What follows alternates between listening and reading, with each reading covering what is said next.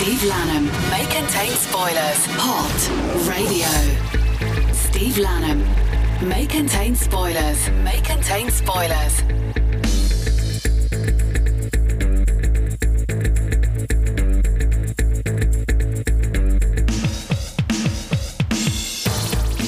On this week's May Contain Spoilers, Woody Allen is mining some more misery with Cate Blanchett in Blue Jasmine. Saoirse Ronan is the last living queen in Scotland in Kevin MacDonald's apocalyptic How I Live Now, and Kristen Wiig moves back in with her mother in Girl Most Likely. Come on, Bridesmaids wasn't that bad, was it? If you've seen a film this week, then send us your reviews by tweeting @FilmSpoilers or email maycontainspoilers@hot1028.com. Can you please not fight in here? Don't think I can take it. For some reason, my Xanax isn't kicking in.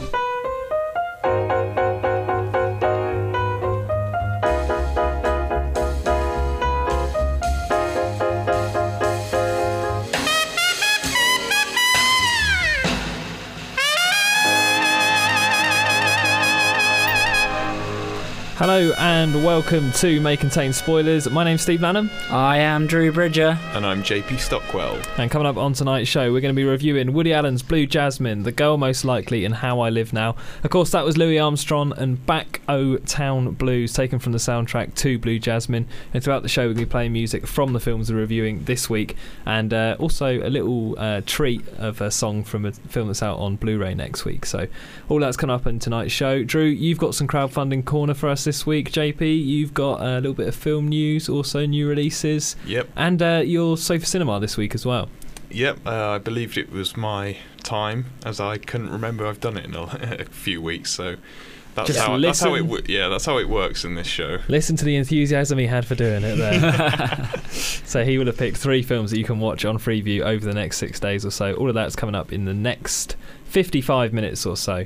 But also this week we're going to talk a little bit about our lists of shame, which is something I've mentioned quite a lot on Twitter recently, because I sort of formed mine a couple of weeks ago. 40 films that were taken from kind of the top 250 that you had to see according to IMDb or the AFI or something like that, and films that I hadn't seen that I was thoroughly ashamed of, and those sort of things. See, I purposefully didn't look at that because I thought I might depress myself with all the films that I haven't yet seen. Well, we're only human, you can't see everything, and this is all about self-improvement. So my theory was, if I make a list of them and set myself a rule that I can't watch anything other than these films, apart from new releases and ones we're reviewing for this show. So anytime I'm tempted to watch a film, it has to be off this list. That way I can kind of get rid of them all and stop being embarrassed when people say, have you seen The Godfather? And I say, well, no, actually.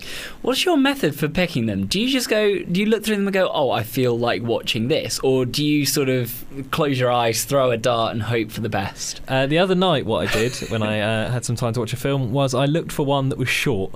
One that wasn't 3 hours long, because the most sort of revered films always seem to be the longest. So they're all about 3 hours long. And Lawrence of Arabia, Schindler's List, the Lord of the Rings films. They're normally the reasons why I haven't sat down and watched them. So the other day I just went through and there's got to be one that's in there that's 2 hours long. So I watched Old Boy. But what I did was I put my list of shame together. So we want to know, what film is it that you're most ashamed about not having seen? So one that whenever people talk about, maybe you've pretended to like, or you pretended to see, or you just have to come out and say, oh yeah, I haven't actually seen it. So what is it, the film that you're most ashamed of not having seen? Tell us by tweeting @FilmSpoilers or email maycontainspoilers@hot1028.com. You can do that for that, or you can also tell us what you thought of any films that are in cinemas this week. So Blue Jasmine, The Girl Most Likely, How I Live Now, the films we're reviewing this week, or even if you've been to see R.I.P.D., because we were planning to review that on this show, then it became so difficult to actually see a showing of it that we never actually got round to it. So with that in hindsight, go back and listen to the end of last week's episode. After this, obviously, after you finish listening to this, or after we're off the air, go back and listen to the end of last week's episode, and you'll hear us discussing fervently what we're going to watch next week. And we settle on R.I.P.D. and none of us went to see it. It just didn't happen. It was too difficult. They made it too difficult. What were we supposed to do? Exactly. So instead we saw a whole raft of films that we chose instead of having to watch that or Diana. So let's get down to our first review of the week, which and of course we've all seen different films. So I've seen Blue Jasmine.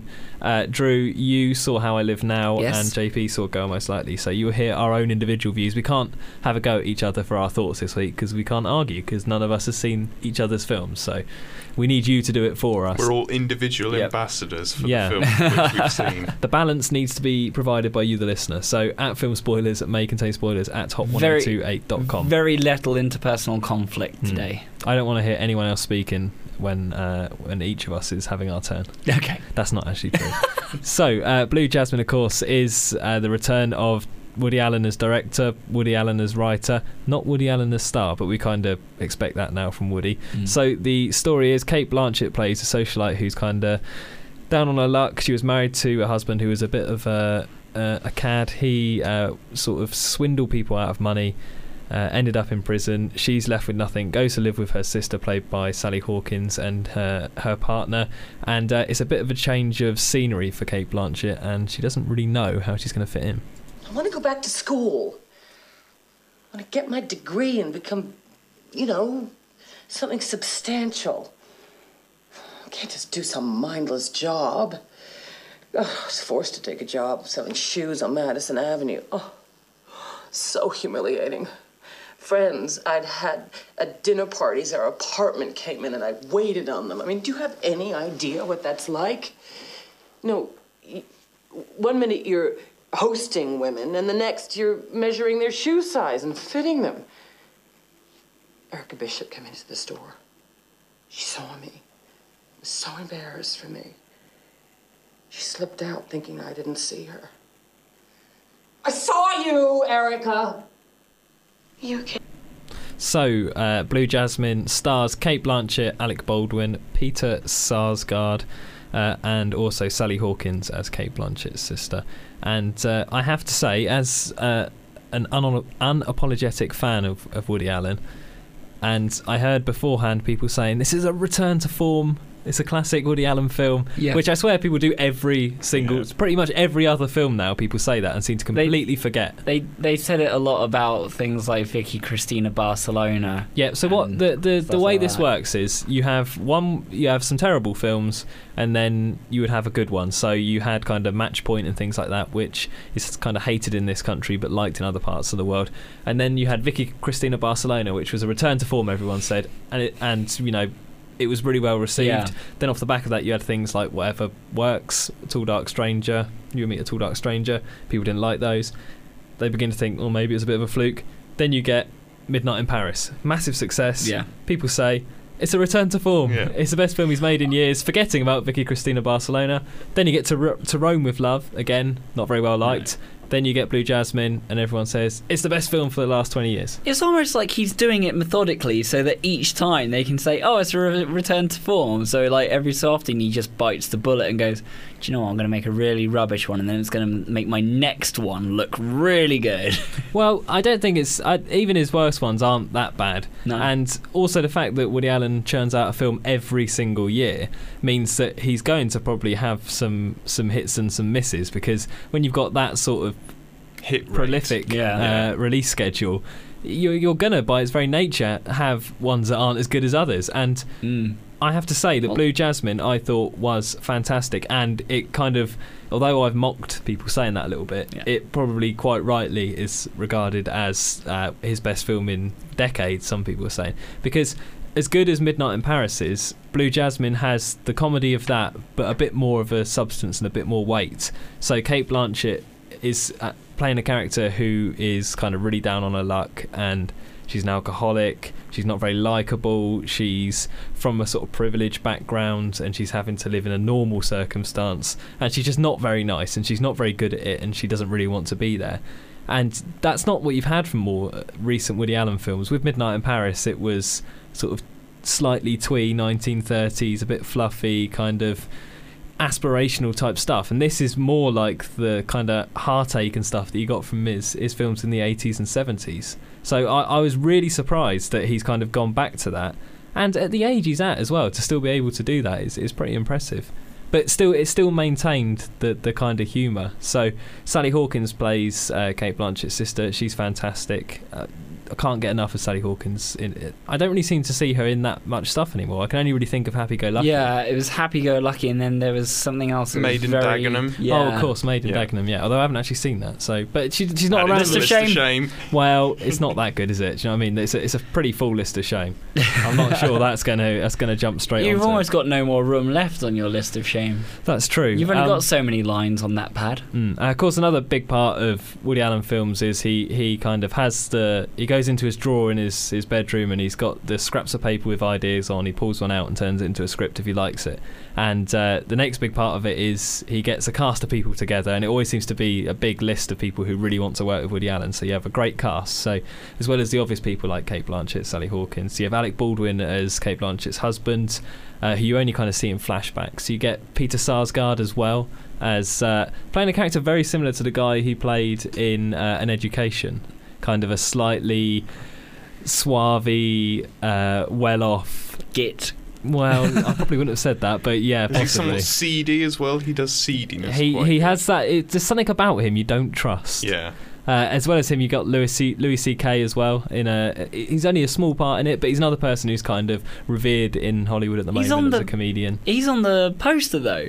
He's quite high up on the poster. Yeah, he's only got his character's only in it for a short period of time. So he's much higher up the poster than Andrew Dice Clay, who also isn't in the film for very long either. So that's probably it's very strange. Well, are they and or with performances? No. As far as I know, they are just listed in the kind of cast list. But yeah, the kind of person who steals the show slightly, other than Cate Blanchett, who's fantastic, is Bobby Cannavale, who plays Chili, who is Sally Hawkins' kind of love interest in the film. He's a bit of a caricature of sort of a greasy San Francisco working class man, but he's very good at it, and he kind of carries it off well. And I was actually, I kind of didn't want to like his character, but you end up being slightly sort of forgiving of him despite the slight caricature of him. And I just thought the film was very, very funny, and going into it knowing that it was slightly weightier than the past Woody Allen films, I wasn't really prepared for it to be as funny as it actually was. So I was very, very impressed by Blue Jasmine, and there's already talk of Cate Blanchett. I was going to say, yeah, does Cate Blanchett's performance hold up to the Oscar buzz that has been talked about? I wouldn't have a problem with her winning a Best Actress Oscar for her performance in this, because she is fantastic, and people make the point that Woody Allen's always had kind of leading ladies that have been his muse almost, with obviously Diane Keaton and Mia Farrow and people like that. And Cate Blanchett is the kind of next big one that he's managed to kind of get a great performance from, or she's got a great film from him. And she does, everything in the film is focused around her, and she is fantastic. So it wouldn't surprise me if she got a nod towards the end of the year. I can't see anyone else in the film getting it, because they're just kind of eclipsed by her performance. There's not much to compare it to yet, is there? Because there's not really been... We're not really in awards season yet. No, we've got that to look forward to. So yeah. Is it as that immediately... exciting time. Is it as immediately funny, like just outright comedic, as some other Woody Allen films? Or no, is it sort of treading the line between comedy and drama a bit more? It's more the treading the line between comedy and drama, because it's not setting out to be a comedy like kind of Bananas or something like that. It's not what its aim is, but it does find comedy in unlikely places. And going back to the character thing, also you kind of forget it's a Woody Allen film in a way, because there's no one in it who's obviously Woody Allen. When you look at a lot of his films, the ones that he's not in, there's still someone who you think, okay, that's Woody Allen. That's the Woody Allen character. Owen Wilson in Midnight in Paris, and basically. Even Larry David in Whatever Works. Yeah. There's pretty Jesse much all Eisenberg. Jesse Eisenberg. There's always someone you think, okay, that's him writing himself for someone else. But in this, the main character is Cate Blanchett as Jasmine. There's no one in there who is the kind of neurotic male character, which is kind of refreshing. And again, sort of hats off to Woody for in such a late period in his filmmaking career to be able to still kind of pull out surprises like that. So I really, really liked Blue Jasmine, and if I was to give it a score out of 5, I think I will give it a 4.5, because it's not quite a classic. If I give it 5, I'm putting it alongside Annie Hall and Manhattan and all that sort of stuff. So it's not quite at that level, but it's still a very, very good film. So Blue Jasmine, highly recommend it, especially if you're a Woody Allen film fan. But even if you're not, I think you definitely still get something out of it. So I know there's been preview screenings of it over the weekend because I went to one myself. So if you've been to see it, let us know what you thought of Blue Jasmine. Get in touch with the team now. Tweet us at Film Spoilers or email us on makeandtakespoilers@hot1028.com.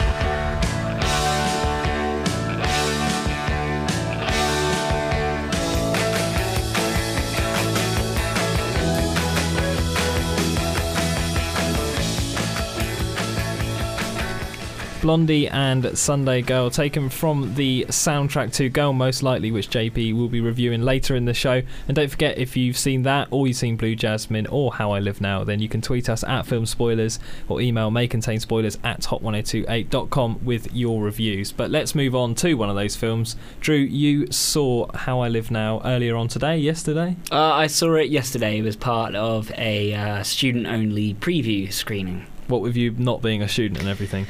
Yeah, I was very lucky to get. It's Babyface Bridger, they call me in the Bookish business. Bridger, I call you. Not to your face, but anyway. Exactly. How I Live Walking Now. there with your satchel and my messenger bag and my big notepad. Your beanbag. All that Hacky sort sack. of stuff. Hacky sack.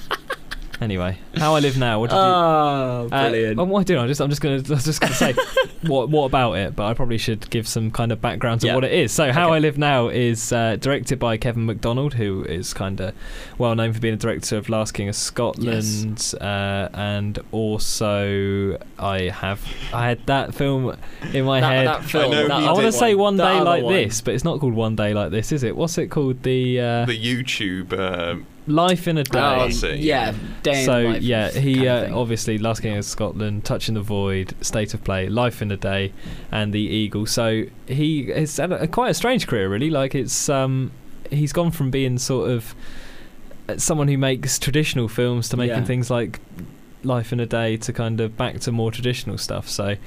But of course, Last King of Scotland is his big film. I've completely lost what I was That's talking all right. about there. Anyway, there he is, Kevin MacDonald, director of How I Live Now. Stars Saoirse Ronan, and the story is an American girl on holiday in the English countryside with her family finds herself in hiding and fighting for her survival as the Third World War breaks out. Drew, what did you think of How I Live Now? Well, to be honest, I didn't really know entirely what to expect when I went in. I knew what the plot was, I'd seen the trailer, and I knew that it was based on a book. And this is quite a popular book, despite me not actually having heard of it. So I thought, well, all right, I'll give it a go, because it looks pretty interesting. It looks... From the trailer, it looks almost kind of Hunger Games-ish. It's based on a novel that appeals to a similar age group as people who would be into Hunger Games would be. And, books like that generally have to be pretty good if they're going to be adapted into a script. I thought, for the most part, it was kind of strange.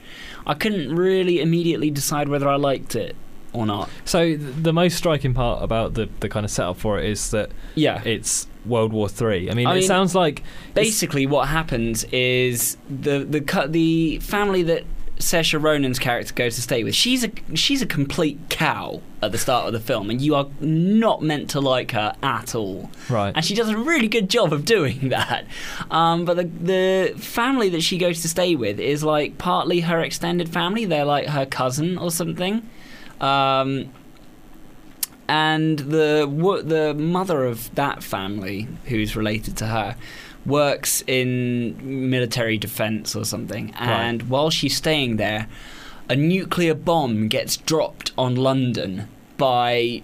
They're only ever referred to as terrorists. Right. And there's an invasion of England. So, all of these terrorists sort of suddenly come out the woodwork and start invading, and people have to be evacuated. And it's basically them being evacuated and the boys in the family going off to war and the girls in the family going to a safe haven where they're sort of farming. And it's her taking the smallest girl of the family back home.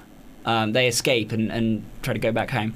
So it's not a love story in the same way as like the Hunger Games and Twilight. That's the thing. This really was a love story, and it was almost disappointingly so, because Saoirse Ronan plays a really strong-willed and motivated character, and you think, right on. You know, she's a strong female lead. You know, it's like setting a good example for teenage girls everywhere. Great. And then you realise most of the way through that the only reason she is trying to get back to this home, this safe haven, is because she's fallen in love with one of the oldest boy of the family. Now, also, on that, correct me if I'm wrong, but it does say in there that the family she goes to stay with is like her extended family. I'm fairly certain of this.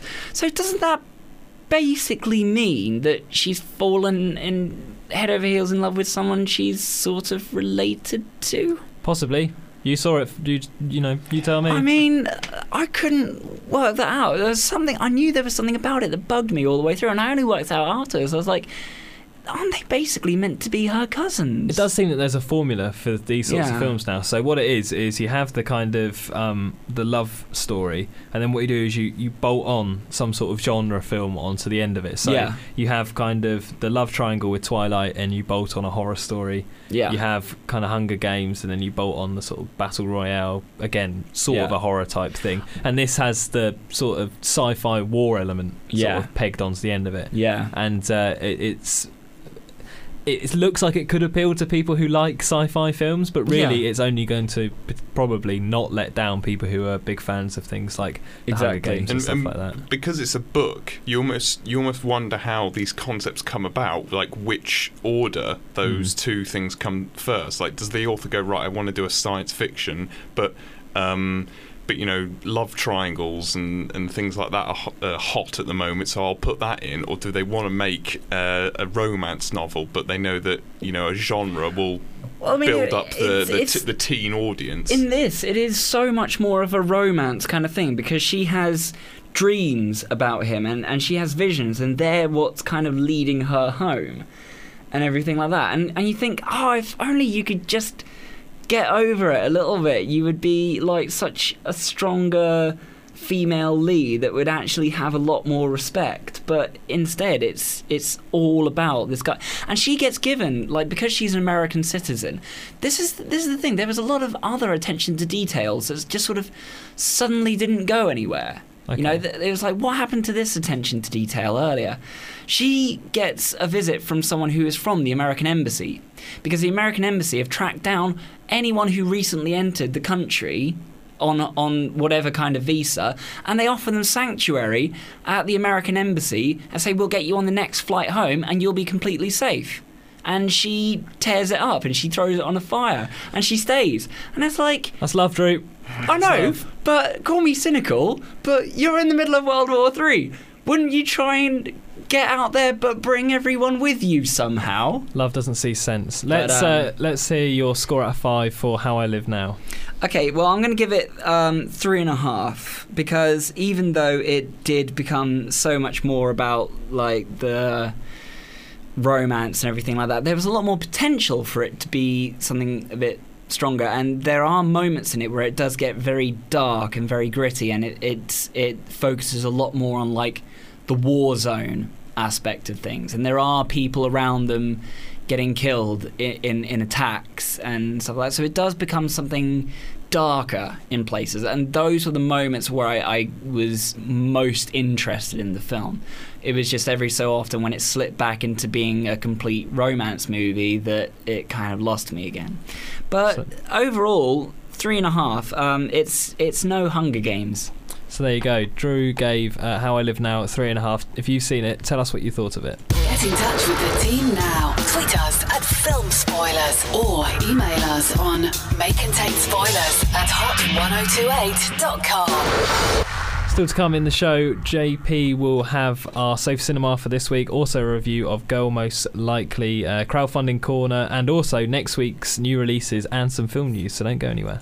Steve Lanham, May Contain Spoilers, Hot Radio. You're listening to May Contain Spoilers. My name's Steve Lanham. With me are Drew Bridger and JP Stockwell. And in the previous part of the show, we reviewed Blue Jasmine and also How I Live Now. And JP, you saw this week Girl Most Likely, starring Kristen Wiig. That's correct. It's still, trading on the back of Bridesmaids probably a bit. Would that be fair? Well, possibly in terms of a casting, but in terms of the actual tone and the type of comedy it is, it's not in line with Bridesmaids at all, really. Polite way of saying I'm wrong. Yeah, I like that. the The story for A Girl Most Likely is a failed New York playwright awkwardly navigates the transition from next big thing to last year's news. What the hell are you doing? Jesus, don't sneak up on me like that. You left me in the back seat of your car. Honey, they told me that you were going to be out for 6 hours. You took me against my will. I could have you arrested for kidnapping. Imogene, they called me from the hospital. They said that you had tried to kill yourself and they were going to lock you up with schizophrenians. I mean, what was I supposed to do, leave you there? Oh, and this is better? Waking up alone in a casino parking lot? I don't have my purse, no cell phone, I have no wallet, no ID, nothing? Zelda's this lady giving you grief? Oh, no, Delancey. This is my daughter. Do you know that she was on the New York Times list of playwrights to watch? It's New York Magazine. Oh, pleased to meet you. I've seen your mother here get more royal flushes than anybody. So, Girl Most Likely stars it's directed by Shari Springer Berman and Robert Pulcini, and stars Kristen Wiig, Annette Bening, and Matt Dillon. JP, what did you think of Girl Most Likely? I fairly enjoyed it. I thought it was, as you mentioned there, Bridesmaids is kind of the really big movie that Kristen Wiig is kind of known for now. And as I said, it's not within that style of comedy. It's more of a lighter, kind of indie dramedy, I guess. But it doesn't, because that can sometimes sound a bit, a bit annoying sometimes, can't it? If you say that to someone in indie pindy dramedy, but it kind of falls more within that, but in a good way, in an entertaining way. Is that because the comedy in it is perhaps more subtle than some of this? Because Bridesmaids is very, very funny and it's good. Don't get me wrong, I think it's great. Yeah. But there are broad jokes in it as much as there are the more subtle ones. Yes. Does this lean more towards the subtle end of the scale rather than the slightly broader end? Yeah, definitely the more subtle, and it's more to do with kind of social awkwardness and interactions and things like that. More within I guess the kind of Uber text for that type of thing. The Office, that kind of thing.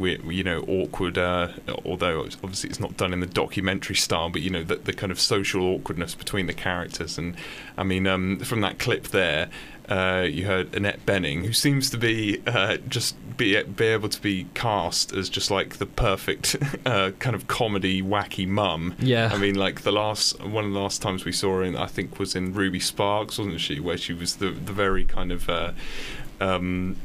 hippie wacky mum. Yeah. And she kind of does that here as well, but brilliantly. Like she just seems to be able to pull that she did it in role. The Kids Are All Right as well. She was sort of the alternative mother as well. Yeah, the kind of intellectual but kind of slightly off-kilter kooky mum. And she pulls that off very well. And I think the in terms of the rest of the story, it's essentially that Kristen Wiig's character was kind of at one point set up to be this kind of famous writer, but things never really took off in the way that she hoped. And she's living in New York. She wants to be a sophisticated New Yorker writer type thing. It didn't really work out, so she moves back home. Small town, seaside town kind of thing, and kind of starts up a sort of relationship with someone who's actually living in her old house.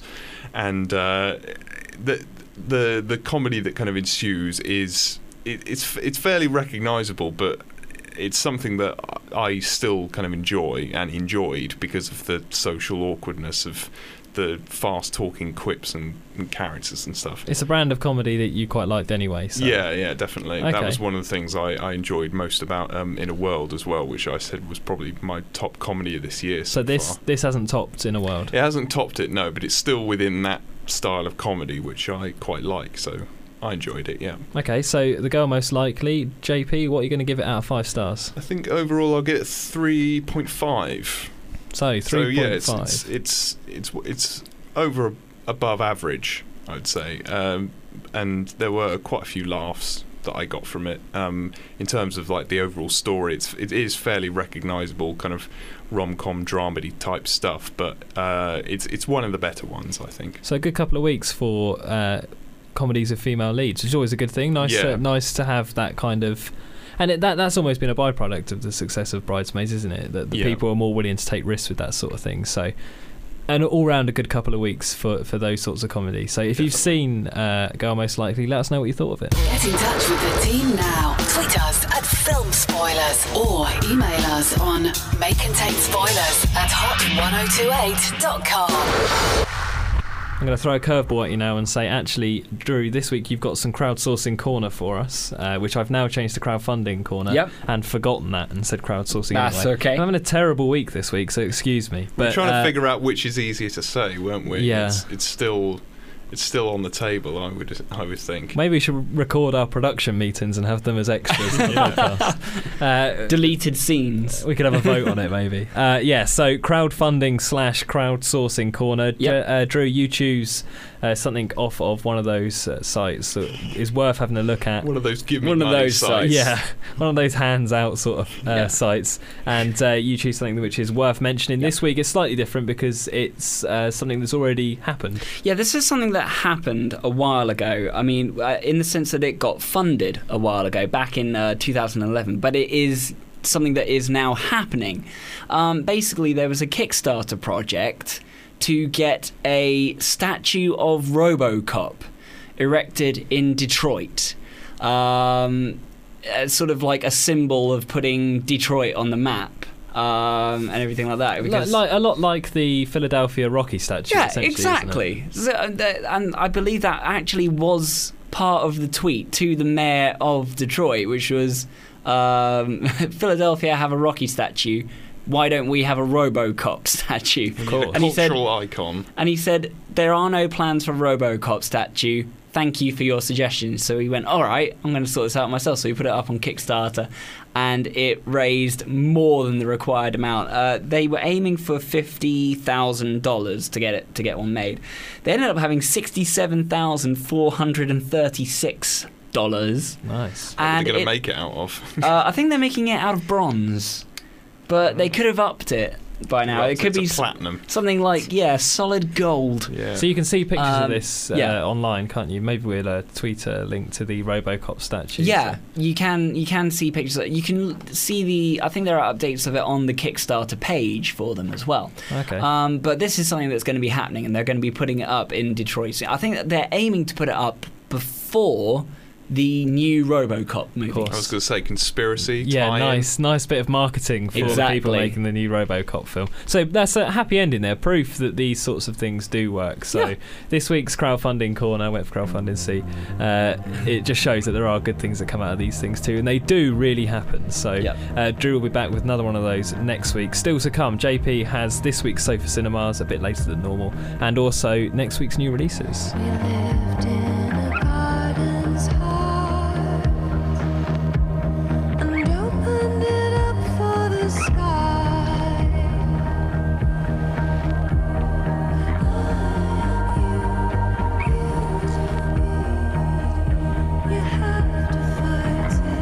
Bat for Lashes and Garden's Heart. That's taken from the soundtrack to How I Live Now. It's a new single. It's out on the 17th of October. It's a digital download, so that's especially for the film. So definitely worth taking a look at that one. Now, we've kind of sort of mixed around our running order. Normally we do Sofa Cinema much earlier, but we haven't forgotten about it. JP, you have chosen 3 films that are on Freeview this week that you can check out over the next 6 days or so. What films have you gone for? The first one I've gone for, and by the way, no theme link this week either. We always mention it as if there is one, but there hardly ever is. No, there hardly ever is. But the first one I've gone for, David Fincher's Panic Room. I think, it seems to be one that maybe is what's the word? Underrated. Lesser Fincher. Yeah, possibly. But I think, kind of wrongly, I think it is still quite a very interesting and quite gripping, tense thriller. And that's on Friday the 27th at 9 p.m. on More 4. The second one I've gone for is a bit of a slightly wackier, out there one that people may or may not have heard of. Yeah, I know nothing about this. Tell us about it. It's called Clock Stoppers. Right. Essentially, do you remember the old CITV program Bernard's Watch? I remember it now you say it, but he had a watch and he could stop time. Yeah, was my memory so of it's it. essentially that, but there's a slight twist on it. Is that his watch doesn't stop time exactly? It makes everyone so fast that everything around them is just really slow, as if it were time were stopped. So it's essentially that's the conceit of Clock Stoppers. I remember just watching this because I used to watch Bernard's Watch and thought, oh, there's a movie version of it, but it wasn't actually of the TV show, but it was a kind of similar time-stopping type thing. It's almost in a similar vein to these sort of Disney original movies, that one, isn't it? Yeah. And it's directed by Jonathan Frakes, who is... Well, he did some of the Star Trek kind of Next Generation type things, but he's kind of a sci-fi type guy. But it also stars, and I've forgotten the name of the guy, but the guy that plays Kyle Reese in The Terminator. Oh yeah, him. Yeah, you've caught me out because I can't remember off the top of my head. But yes. But so that's Clock Stoppers. That's on at 9 p.m. on Sunday the 29th on Viva, the Viva channel. The last one I've gone for is the original Girl with the Dragon Tattoo, the immensely superior one in my opinion. Someone was telling me the other day that actually they preferred not someone who just doesn't like subtitled films, but they were actually saying that the Fincher one, again, there's David Fincher again, is actually a bit underrated. On the subject of Panic Room being underrated, possibly, maybe just because. It was a kind of a remake, one of these kind of instant remakes that were coming out, of that there was the Let Me In, Let the Right One In remake kind of thing, and it was kind of off the back of that.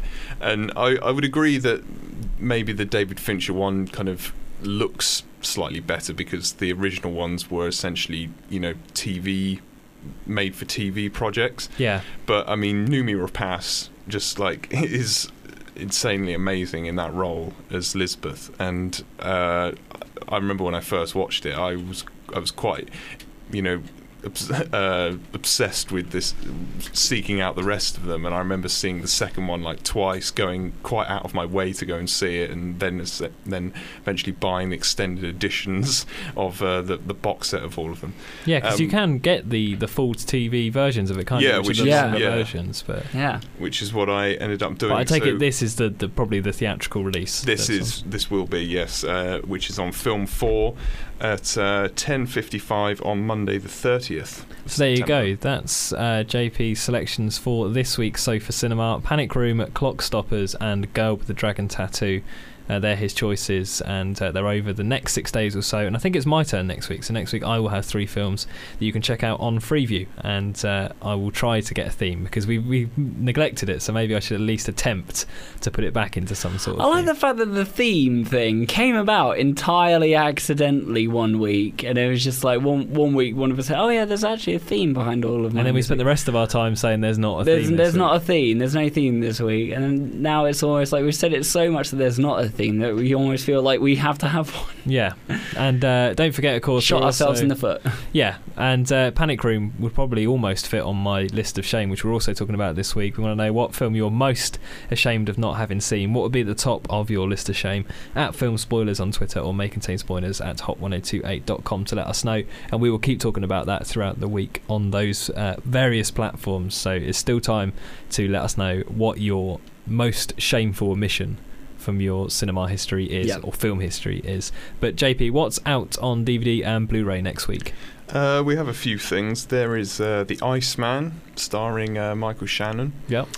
We also have The Kings of Summer, which has been getting quite a lot of praise. Yeah, very difficult to track down, that one. It was, in the definitely in the cinema. Yeah, it wasn't really showing anywhere around here, especially. But the good news is it's only really been about a month since it came out, and we're able to see it on DVD and Blu-ray. So good things come to those who don't wait very long. Exactly. We also have The Last Exorcism Part 2. I had to get that right because you have to be very particular, because there's the Chapter 2, Part 2 debate with a lot of these cattle prod cinema horror. Yep. It's the new genre. There's also The Rise, which is a small, low-budget British crime drama. And there's also Scum, which is also a low-budget British crime. Yeah, so you can see a brand new one of those films or a classic older one. Yes. If you want to do a double bill, maybe. Definitely. If you've got some money to spend on those sorts of things. Yeah. What's out in cinemas next week? In cinemas we have Prisoners.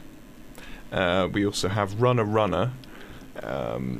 Blue Jasmine, of course, is officially out, and as I did a review of it, but it does come out on Friday, is Girl Most Likely. Yeah, so all of those films are out in cinemas this week. Obviously, next week's show we will hopefully have reviews of Prisoners and possibly Runner if JP manages to see it. But if you see Blue Jasmine or Girl Most Likely between now and then, you can still tell us what you thought of them, as you can anything you see between now and then, or anything that's on your list of shame. As I mentioned, it's maycontainspoilers@hot1028.com is the email, or on Twitter it's @filmspoilers. We put things up throughout the whole week, and it's all stuff that's generally interesting, film news, things like that. Just what we're up to in our cinema viewing lives. Exactly. Who wouldn't want to know We stuff like to keep people in the loop. And if we have a crowdsourcing, crowdfunding corner that needs some support, we tweet that. Yeah. And also we've got a Facebook page as well, which is May Contain Spoilers on Facebook. This week I discovered an old cache of interviews and older shows. Yeah. And I may be tempted to upload those over the next 7 days or so. So you could be able to hear some old interviews from the show. But of course, massive there is SoundCloud boost. Yes, perhaps. But of course, there is a podcast of the show. If you've missed anything on this week's show, or you want to go back and listen to one of our previous shows, maybe there's all sorts of reviews from throughout the last couple of years. You can do that. May Contain Spoilers podcast. Type it into a search engine, or you can find a link to it on our Twitter or our Facebook. Or I'm going to say it, if you've got iTunes, just type it in there. Let's not be coy about these sorts of things. Just get straight in and say it's on iTunes. That's what everyone else is using. Apple aren't going to sue you. Well, probably not. We didn't say anything negative. That's all right. I think as long as you're not being negative, it's fine. So until next week, where we'll be back with reviews of Prisoners and Runner, hopefully. It's goodbye from me. It is goodbye from me. And I'm the daddy round here. And I'm going to have to ask what that's from, because Scum. it's from Scum. Yeah, okay. it's a very famous Sorry, line from that. I thought maybe you might have gone for something from Girl Most Likely, and I wouldn't have known what that was either. No. Maybe I should have done it. I had a Woody Allen film. That would have been the perfect thing to end with. Yeah. Yeah, well, that was a bit of a I'm the failure. daddy round here. It's probably better than Don't Go Into the Greenhouse. What's that from? Which is also from Scum, but you won't get it unless you've seen The it. whole list of these. Anyway, Yeah. that was maybe for next week. I've rambled on. That's it from May Contain Spoilers. We'll be back next Thursday with reviews of Prisoners and Runner.